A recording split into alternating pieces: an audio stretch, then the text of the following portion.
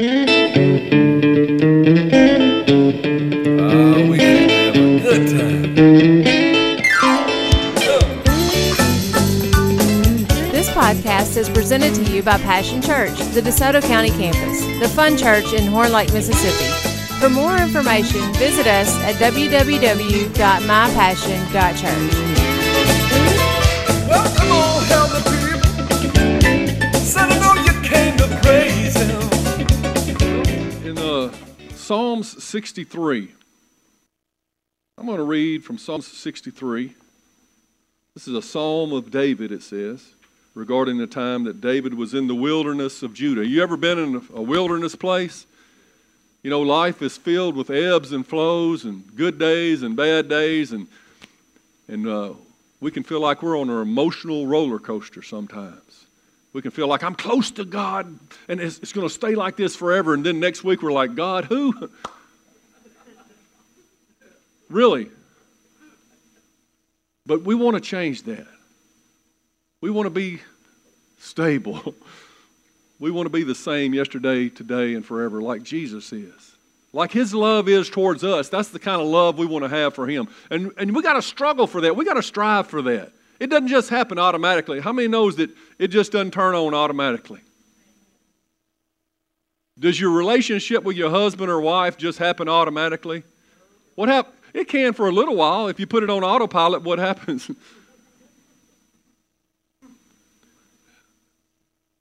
But you got to work for it. You got to invest in the things that mean something to you. I'm preaching. I ain't even got to the first scripture yet. My goodness. Psalm 61, verse 1 says, "O God, you are my God. I earnestly search for you. My soul thirsts for you. My whole body longs for you in this parched and weary land where there is no water. I have seen you in the sanctuary, and I have gazed upon your power and your glory and your unfailing love. It's better than life itself. How I praise you. I will praise you as long as I live, lifting up my hands to you in prayer. You satisfy me more than the richest feast. I praise you with songs of joy. I lie awake thinking of you, meditating on you through the night, because you are my helper.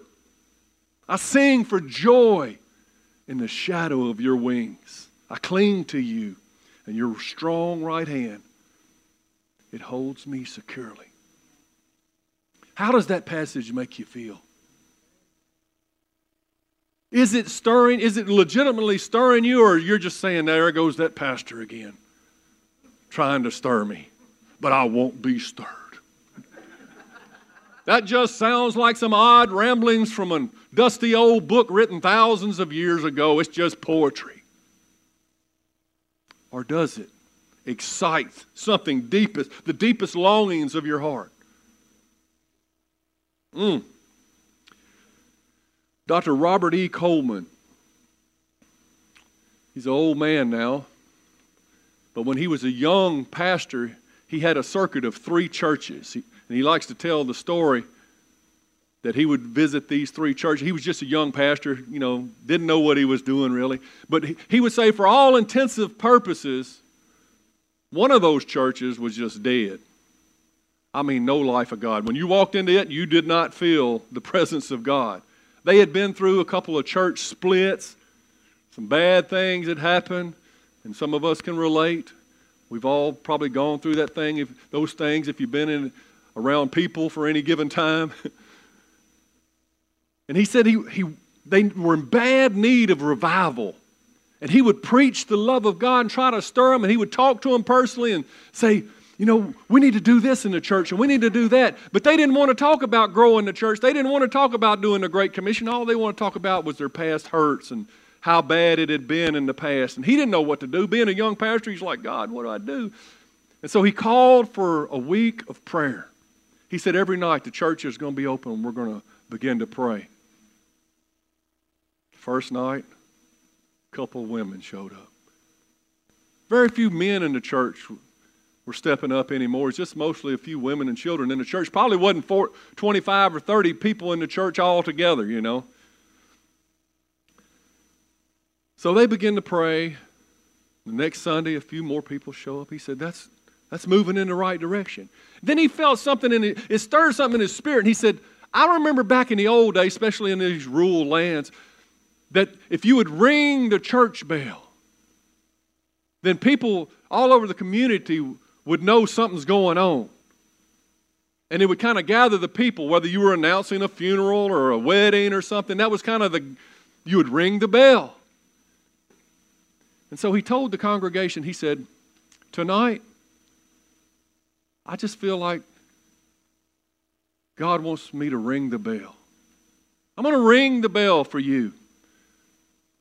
That we may find God. That we may seek the Lord while He might be found. He said, I was brokenhearted for these people. I didn't know what else to do. So come late that evening, I started ringing the bell. Ding, ding, ding. He said, I felt like a fool. He said, I knew this bell, the toll of this bell could be heard all over the county for miles and miles. But he said, I just ring, ring, ring, and ringing the bell. And he said, I did it until my arms were about to fall off. And I was about to quit when neighborhood youth started showing up to see what in the world is going on down at the church. And so the youth was asking, what are you doing? He said, I'm ringing the bell. They said, let us help. So the youth started ringing the bell. Ding, ding, ding. He said they took turns ringing that bell, and for almost 3 hours they were ringing the bell before the sheriff showed up. The sheriff came in there. He said, do you know 3 members of your congregation have filed suit against you for keeping them awake, disturbing the peace of his own congregation? He said, the people can't get any sleep with this ringing going on. He said, I told the sheriff, maybe these people need to awaken. They're lost. Well, the sheriff said, well, I tell you what, I won't press charges if you just stop ringing the bell. So he stopped ringing the bell. He said the church was full the next night, probably just people wondering, why is this crazy pastor ringing the bell?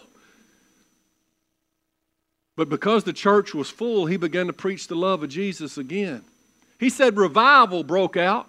He said before the week was over, many people was coming to the Lord Jesus to be saved. He said by the next Sunday, 25 people were baptized.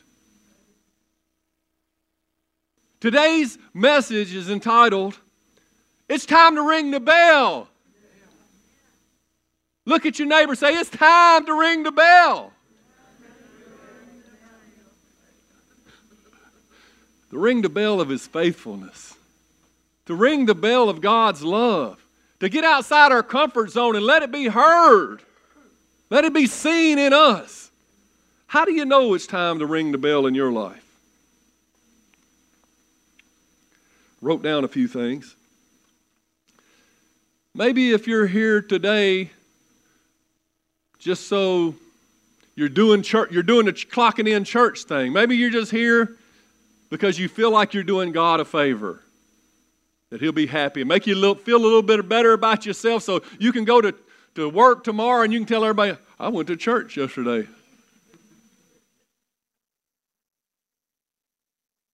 I mean, I did that, before I was saved. I thought I was doing God a favor. I knew there was a God, but I didn't really know Him. But I figured He wanted me to go to church. It made me feel good. I knew there was something there. I didn't know what it was. Or maybe you've been making major decisions in your life. Where you're going to live, jobs you're going to take, who you're going to marry, who you're going to date,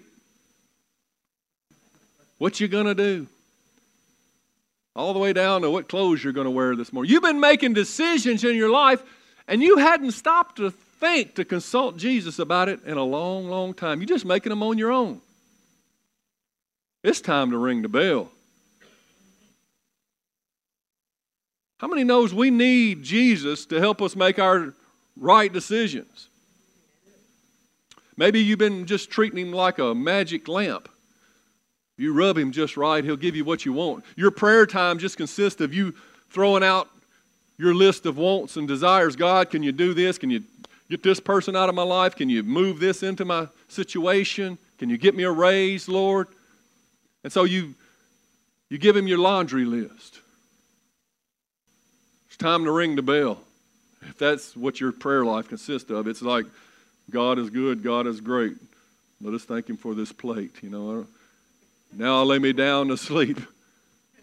If your prayer life is canned prayers that you got taught in Sunday school still, and it hadn't moved beyond that, it's still just a monologue, you giving your prayer request, but there's no dialogue, there's no communication, there's no listening, there's no time of sitting in his presence, there's no desire to be engulfed in his arms and just sit and soak and let him saturate you with your love. It's time to ring the bell. If your testimony used to be like fire shut up in your bones, but the biggest words in that sentence are used to be. You couldn't wait to tell everybody about what Jesus. You were born again, man. You were so excited. You knew you were forgiven, and you wanted everybody to be forgiven. You wanted everybody to feel like this, to feel loved. Oh, I'm so excited. I got to tell somebody. You was touching people in line at Walmart and say, can I tell you something? But now it's been months, maybe years. Since you even thought about telling anybody about Jesus. Maybe you bought into that lie that, well, religion is a private matter. Man, I think that's straight out of the devil's playbook. Everything in my Bible says that it's our responsibility. How beautiful are the feet of those who tell the good news. Without a preacher, how shall they hear? And it's not just talking about the preacher behind the pulpit. You are the preacher, my friend. You are the ambassador for Christ. You have the words of eternal life. You are the ones bringing visitors. You are the ones reaching more people than me. I'm just one person. What a sad state of the church in America where they depend on one man to bring in the lost. Not in here. That's not us. Say, ring the bell. We're ringing the bell this morning. I will always be ringing the bell up here. I know some of you say, man, he never quits. He's just always pressing. It's almost like uncomfortable sometimes to be in one of his services. But I'm ringing the bell of his love. I'm trying to get you to step into that joy. What are these things that says, my soul thirsts for you. I'm trying to get you to experience his power, his glory, his unfailing love that's better than life itself. To lift up your hands in prayer, to help him be more satisfying to you than the richest feast. To sing songs of joy, to lie awake meditating on him at night. To restore the joy of your salvation. It's there. But life gets so busy and we just need to ring the bell. And if we're not going to ring the bell at church, where are we going to ring the bell? First ring it here, and then we ring it in the community, I guess. Would we even recognize Jesus if he walked through those doors and sat on the back row of this church this morning? How familiar are we with him and his ways? How much do we know about him? If I ask him to come off the back row and come up here and say a few words, will you be sitting, who is that guy? That was like the Pharisees. The Pharisees stood up and condemned their God to die. Crucify him. The God that they claimed to have given their lives to, that all this service that they were doing. And they were zealous. They were enthusiastic about God, more so than anybody. But they didn't recognize him. They knew about him, but they didn't know him. I guess it's hard to recognize him when you're slapping him in the face and spitting on him.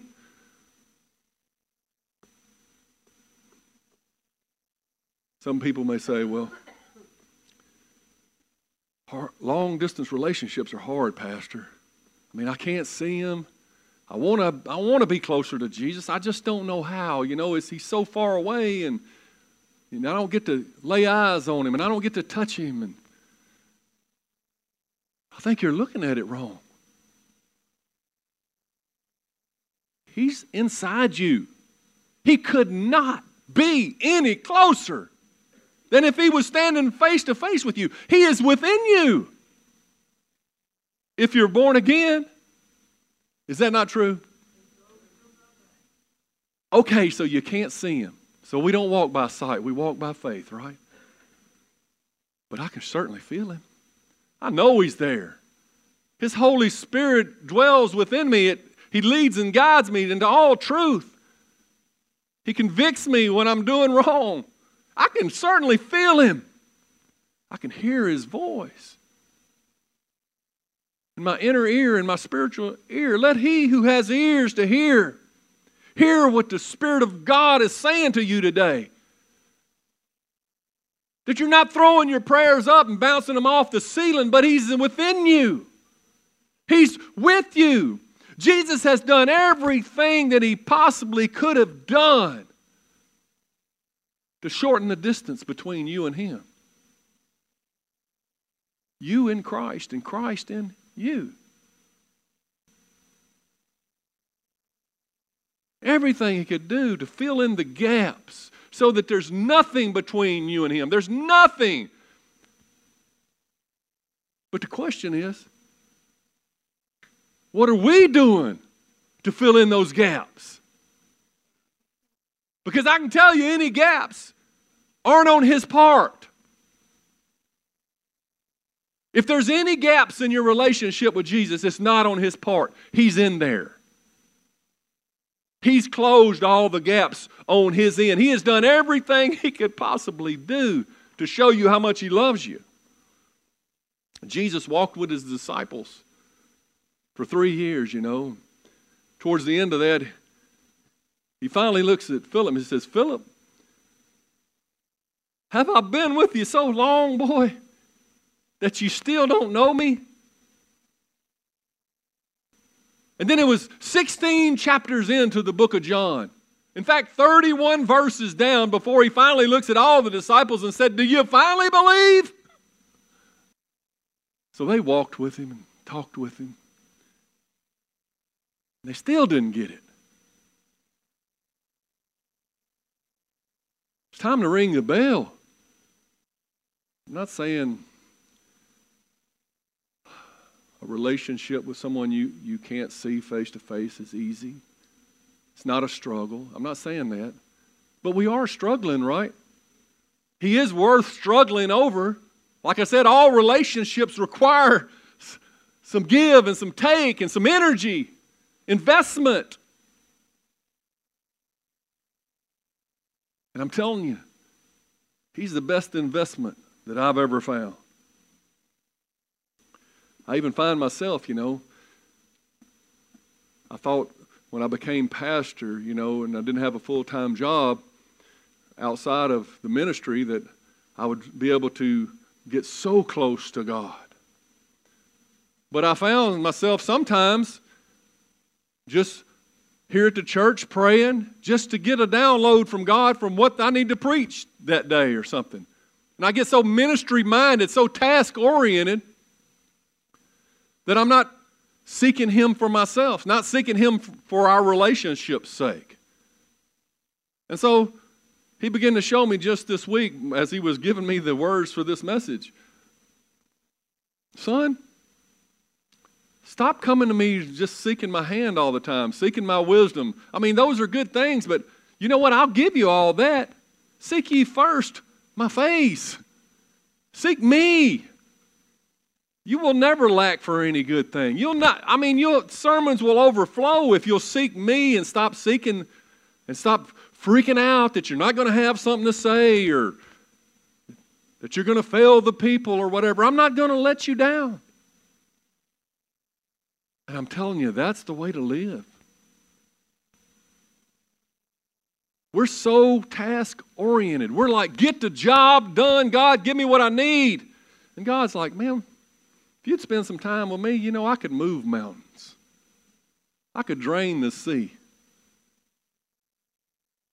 I could fling a new universe into your existence. I can do whatever you need me to do. Martha, Martha.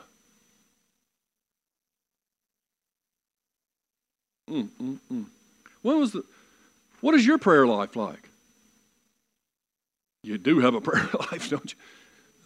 Let's assume we all have a prayer life.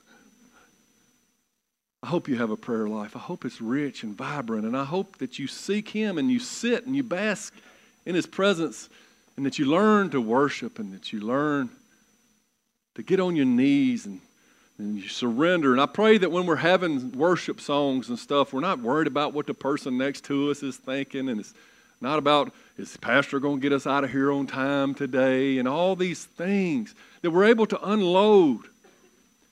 See, He wants you need a place to cast your cares.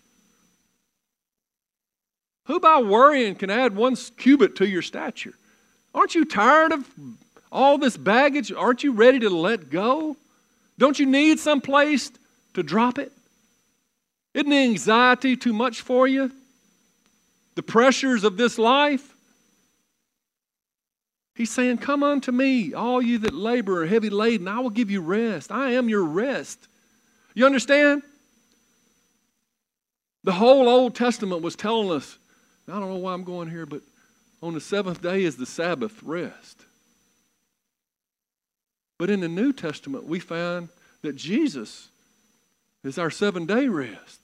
Monday, Tuesday, Wednesday, Thursday, Friday, and Saturday, and Sunday. Every day He is our rest. This world ain't going to give you any rest. This world ain't going to give you any peace. Jesus said, I leave and I give you my peace. It ain't like the peace of the world. Some of you are so burdened, so heavy laden right now that you barely made it here today. Cares of this life and legitimate stuff. You need to ring that bell. He is your source of strength. He is everything that you need. When was the last time you sat at His feet like Mary?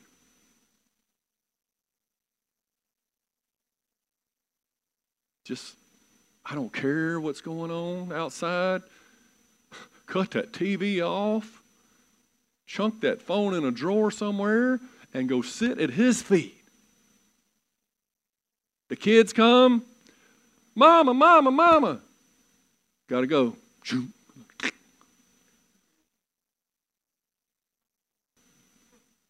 Or is it just Martha, Martha? All the time. Martha, Martha. You're troubled about so many things. Maybe good things. Maybe you're doing things for me. Maybe you're preparing the meal or everything. But you know what? Mary has chosen this good part, and it shall not be taken from her. If you're doing life apart from a rich and a vibrant personal relationship with Jesus Christ, you haven't even entered into the first phase of the joy of your salvation. You haven't even begun to know the riches of His grace. It's in the relationship. And we'll find that when we get to heaven, I can guarantee you. It's not about the task that you're doing. I've been preaching that for some time. Even here at the church, we got these things that's got to be done, and everybody's so task-oriented. But I'm trying to get people to open your eyes. It's about the relationships in your life. Life is about relationships, not getting the job done. When you're on your deathbed, it will not be, did I get the job done? It'll be, did I spend enough time with my children? Did I love my wife well? I wish I had another moment with so-and-so. It's always about the relationships when it boils down to what's important. Everything should flow from the great commandment that God gave. He's smart enough to know what comes first, to love the Lord your God with all your heart, soul, mind, and strength. And the second commandment, to love your neighbor as yourself. Relationships. He said in John 15:9, Jesus said, I have loved you. He said, I have loved you even as the Father has loved me. You think that's a lot? Remain in my love. When you obey my commandments, you will remain in my love, just as I obey the Father's commandments and remain in my love. Oh, see, there it is. He's saying you got to do something to earn my love. You got to remain. You got to do the commandments to get my love. He's talking about the commandment to love. Remain in His love. To do His commandments is to stay in His love. The commandment is love. That's the New Testament commandment. I have told you these things so that you will be filled with my joy. Yes, your joy will overflow. Does that sound good to anybody? And this is my commandment. Love each other the same way I've loved you. Relationships.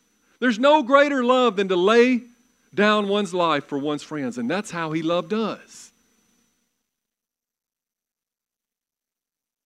Jesus died for us. Everything He did on this earth and all He suffered was for us. It was about us. His death was about us. How much more should our life be for Him and about Him? Colossians 3:23 says, whatever you do, do it heartily. What does heartily mean? From the heart. Do it to the best of your ability. Do it like you mean it. Whatever you do, do it heartily.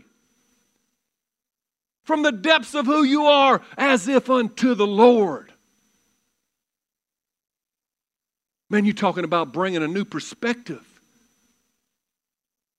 into the way you do your job, the way you parent, the way you clean house. Do everything heartily as if unto the Lord. I was talking to somebody about that the other day, and they were saying, man, I got this situation at work, and somebody's been offensive to me, but I chose not to be offended.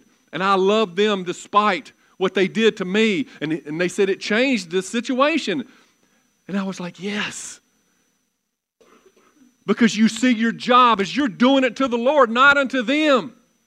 You see relationships, you're doing it, you're loving them for the Lord's sake. You love them because you love the Lord more than you love them because you love them.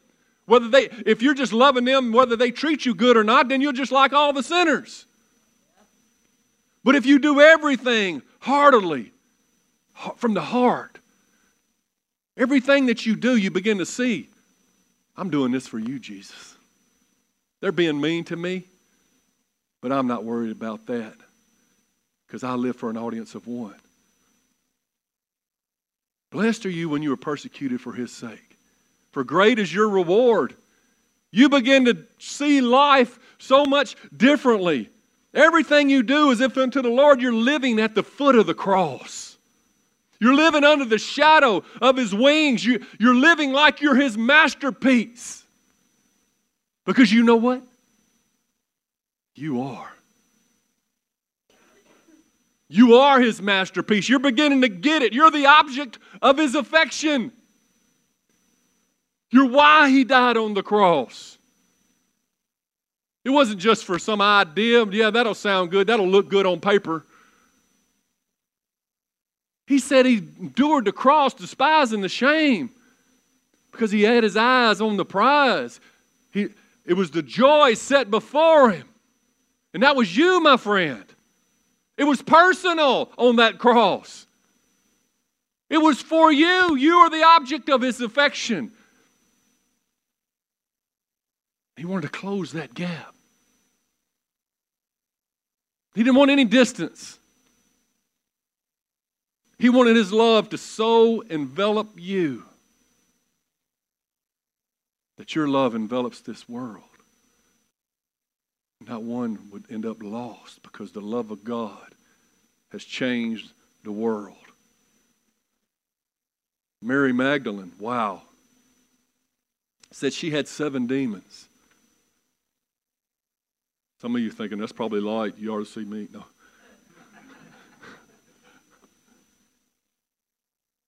Really, I mean, which one of us growing up that didn't know Jesus didn't have a bunch of demons clinging to us, a bunch of stupid thinking, making mistakes, and being pulled down the wrong path, and we look back and we say, how did we get deceived like that?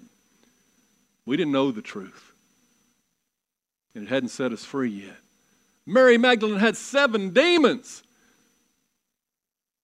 but Jesus cast them out. And you know what? From then on, Mary Magdalene's name is everywhere in the Bible. Everywhere Jesus goes, just about. It says that she was one of the women that funded his ministry. She gave of her resources. She was there.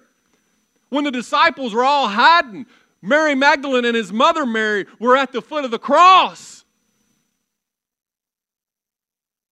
When they took down his body and laid it in a tomb, Mary Magdalene was going to find out where so that she could bring spices and anoint his body.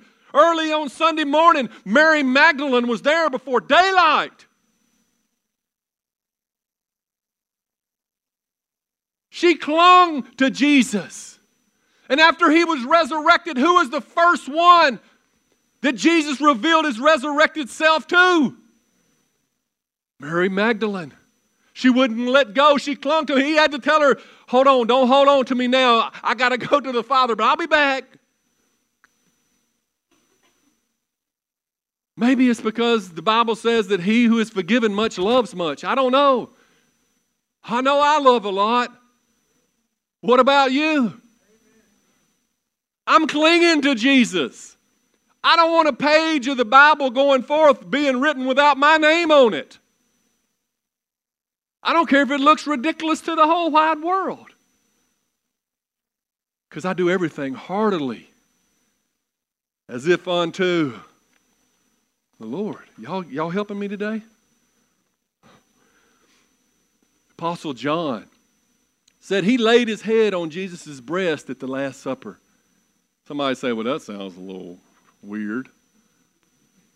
No, that's just because our society has twisted things that everything sounds weird to us these days.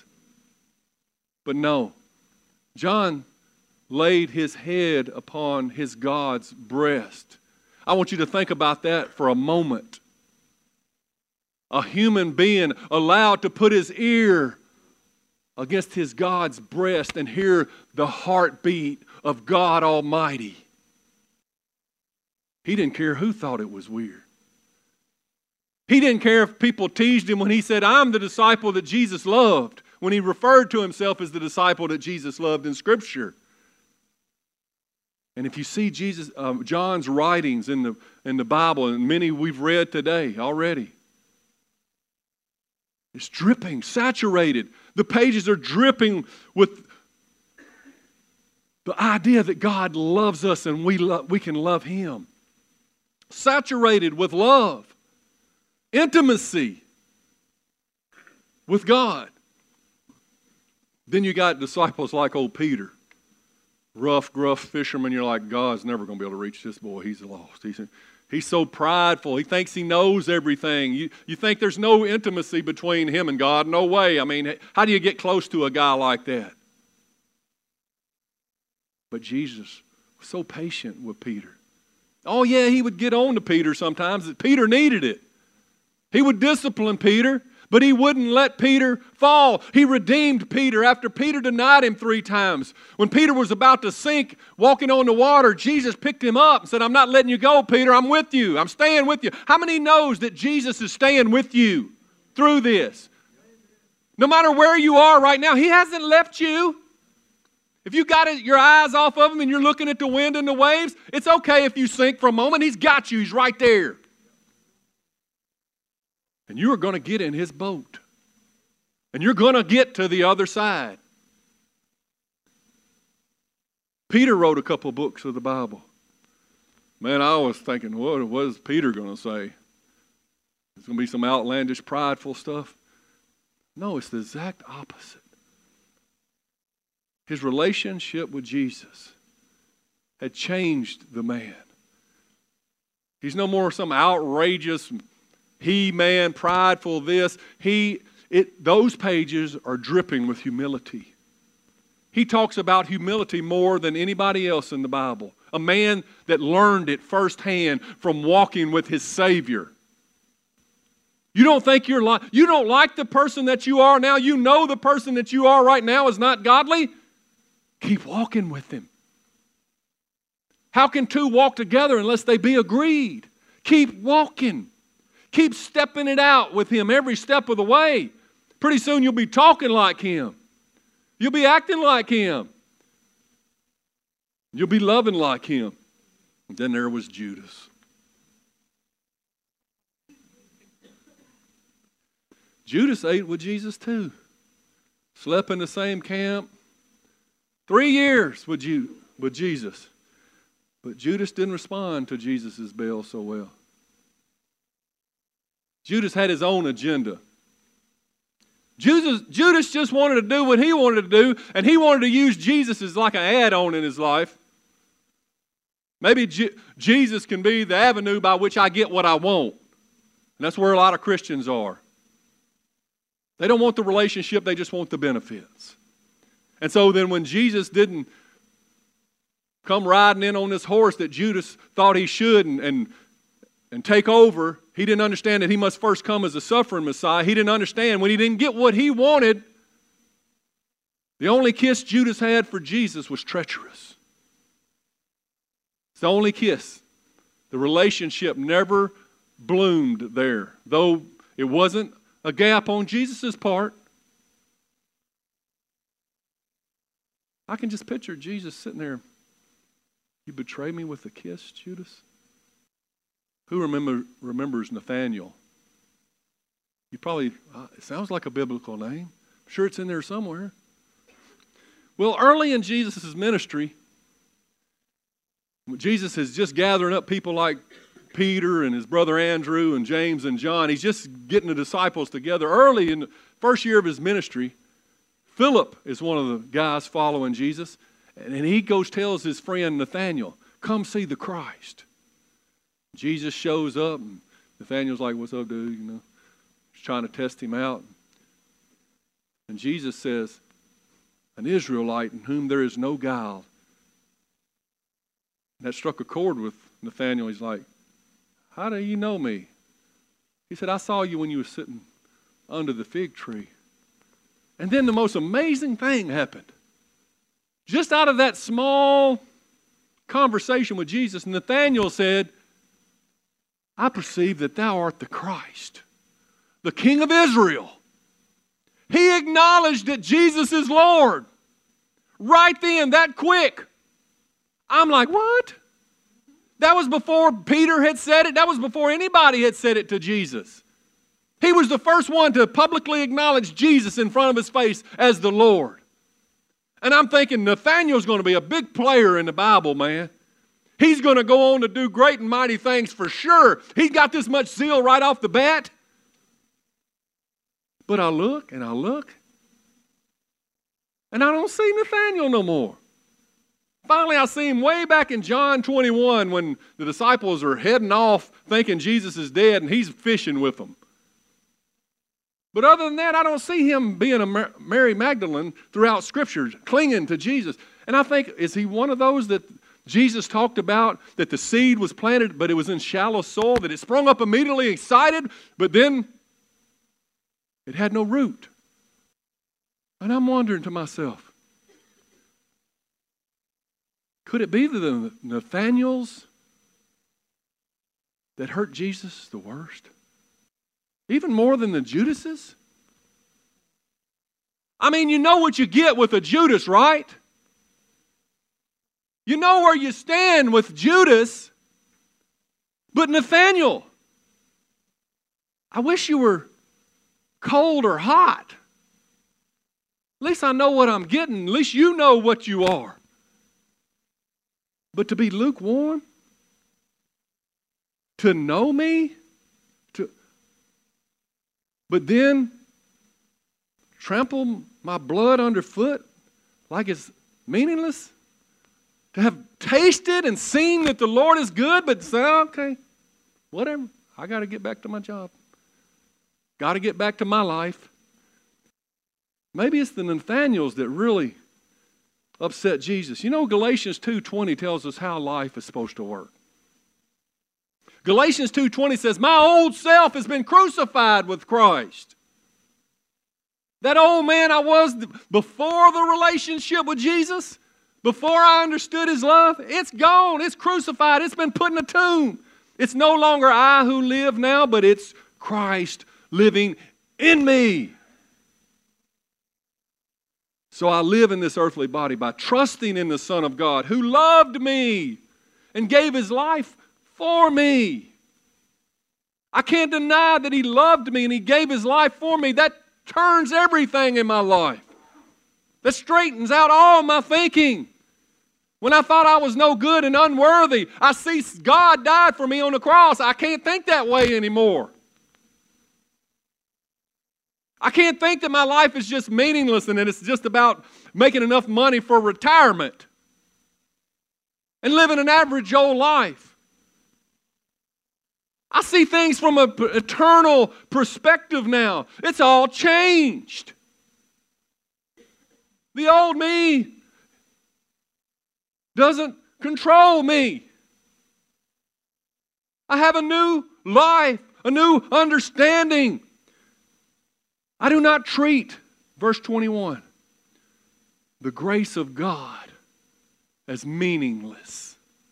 I don't want Jesus to ever have to ask me, have I been so long with you, Philip? I don't want Him to say to me, that's your kiss, Judas? I don't want Him to come to me and say, Nathaniel,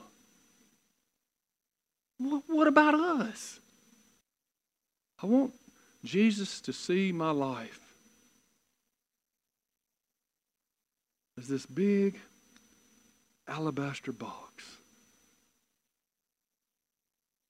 that represents all that I am, everything that I have, everything that I will be, all my aspirations.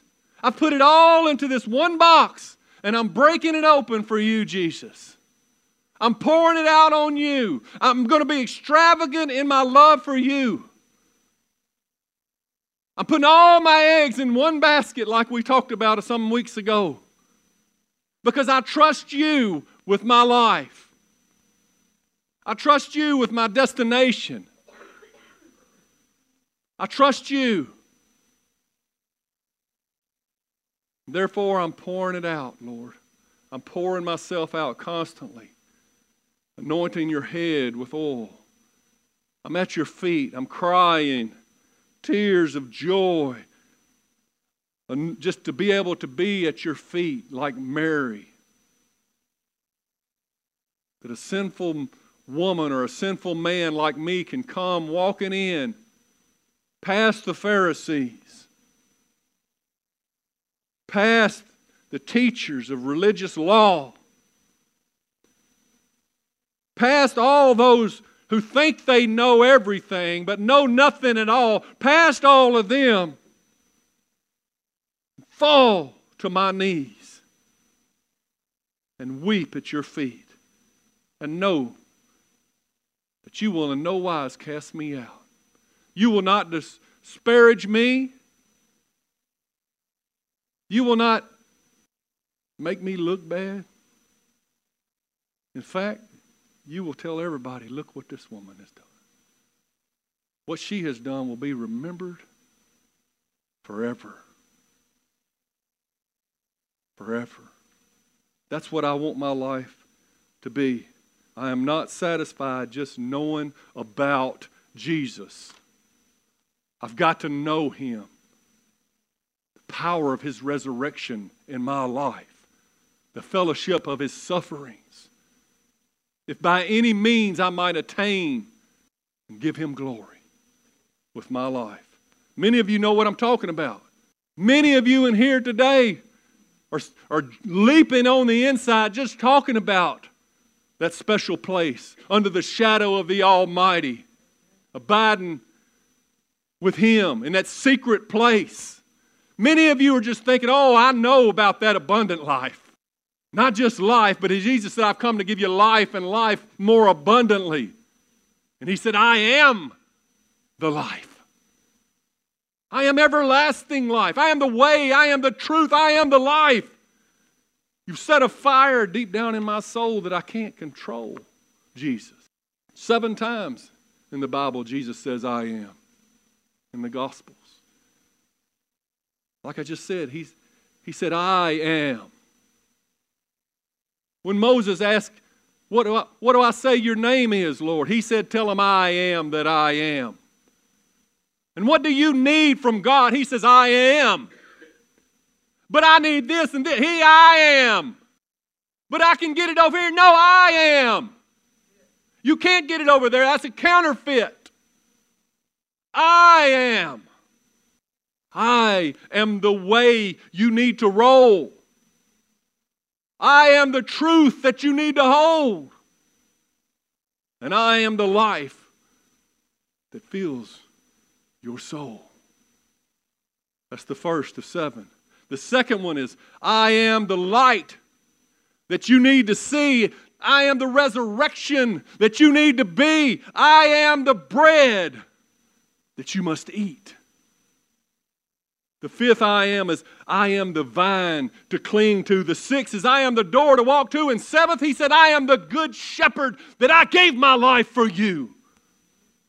John 10:27, he says, my sheep hear my voice, and I know them, and they follow me. And why do they follow me? Because they know me.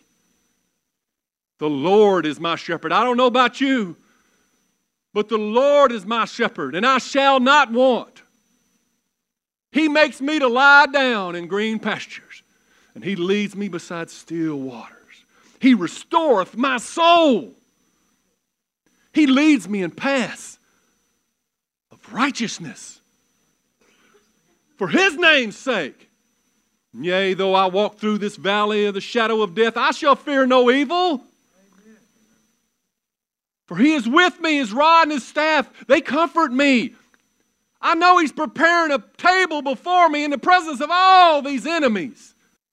He's anointing my head with oil. My cup, it's running over. It's spilling out on everybody. Surely, because of all this, goodness and mercy shall follow me. It's not that God is goodness and mercy chasing me. No. Because everywhere I've been, goodness has been. Everywhere I've been, mercy has been. Goodness and mercy shall follow me all the days of my life. I'm walking like Jesus walked. I'm a different man. And I know I'll dwell in the house of the Lord forever. I've got eternal security. I got on a helmet called salvation, and my brain knows. I don't have to be scatterbrained. I don't have to be fearful. He's not given us the spirit of fear, but of power, love, and a sound mind. He is the victory. He is the salvation. It's not a scripture. It's a living person.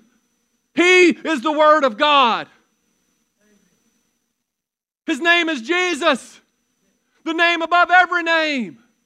That at the name of Jesus, every knee should bow. Every tongue confess to the glory of God. And I'm just here today, ringing that bell. And when I got tired of ringing that bell, I'm going to call on some of these youth to come help me ring that bell. And if they get tired, you step in and you keep ringing that bell. And you go to work tomorrow and you begin to ring that bell. And you begin to believe for revival. You're a living little Jesus. He's on the inside of you. The works that he did, greater works than these shall you do. Well, that was a good sermon, Pastor.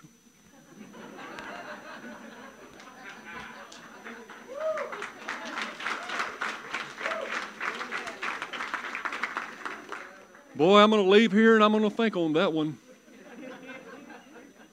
You preach it a couple more weeks like that, I may think about changing. What has the preaching got to do with it? What is your heart telling you? You know it's true. You know it's true. He loves you, and there's nothing you can do to make it any more intense, and there's nothing you can do to take it away. He's going to love you when you don't love yourself. He's going to believe in you when you don't have a clue.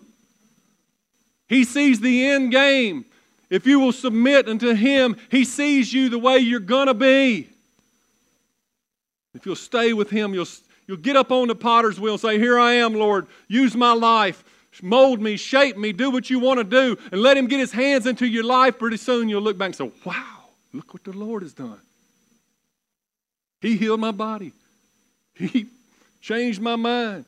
He saved me just in time.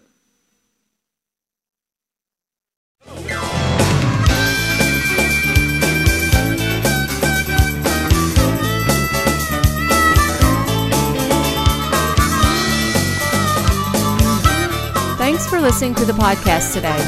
We hope you enjoyed it and that it inspires you to live out God's Word. For more information, visit us at www.mypassion.church.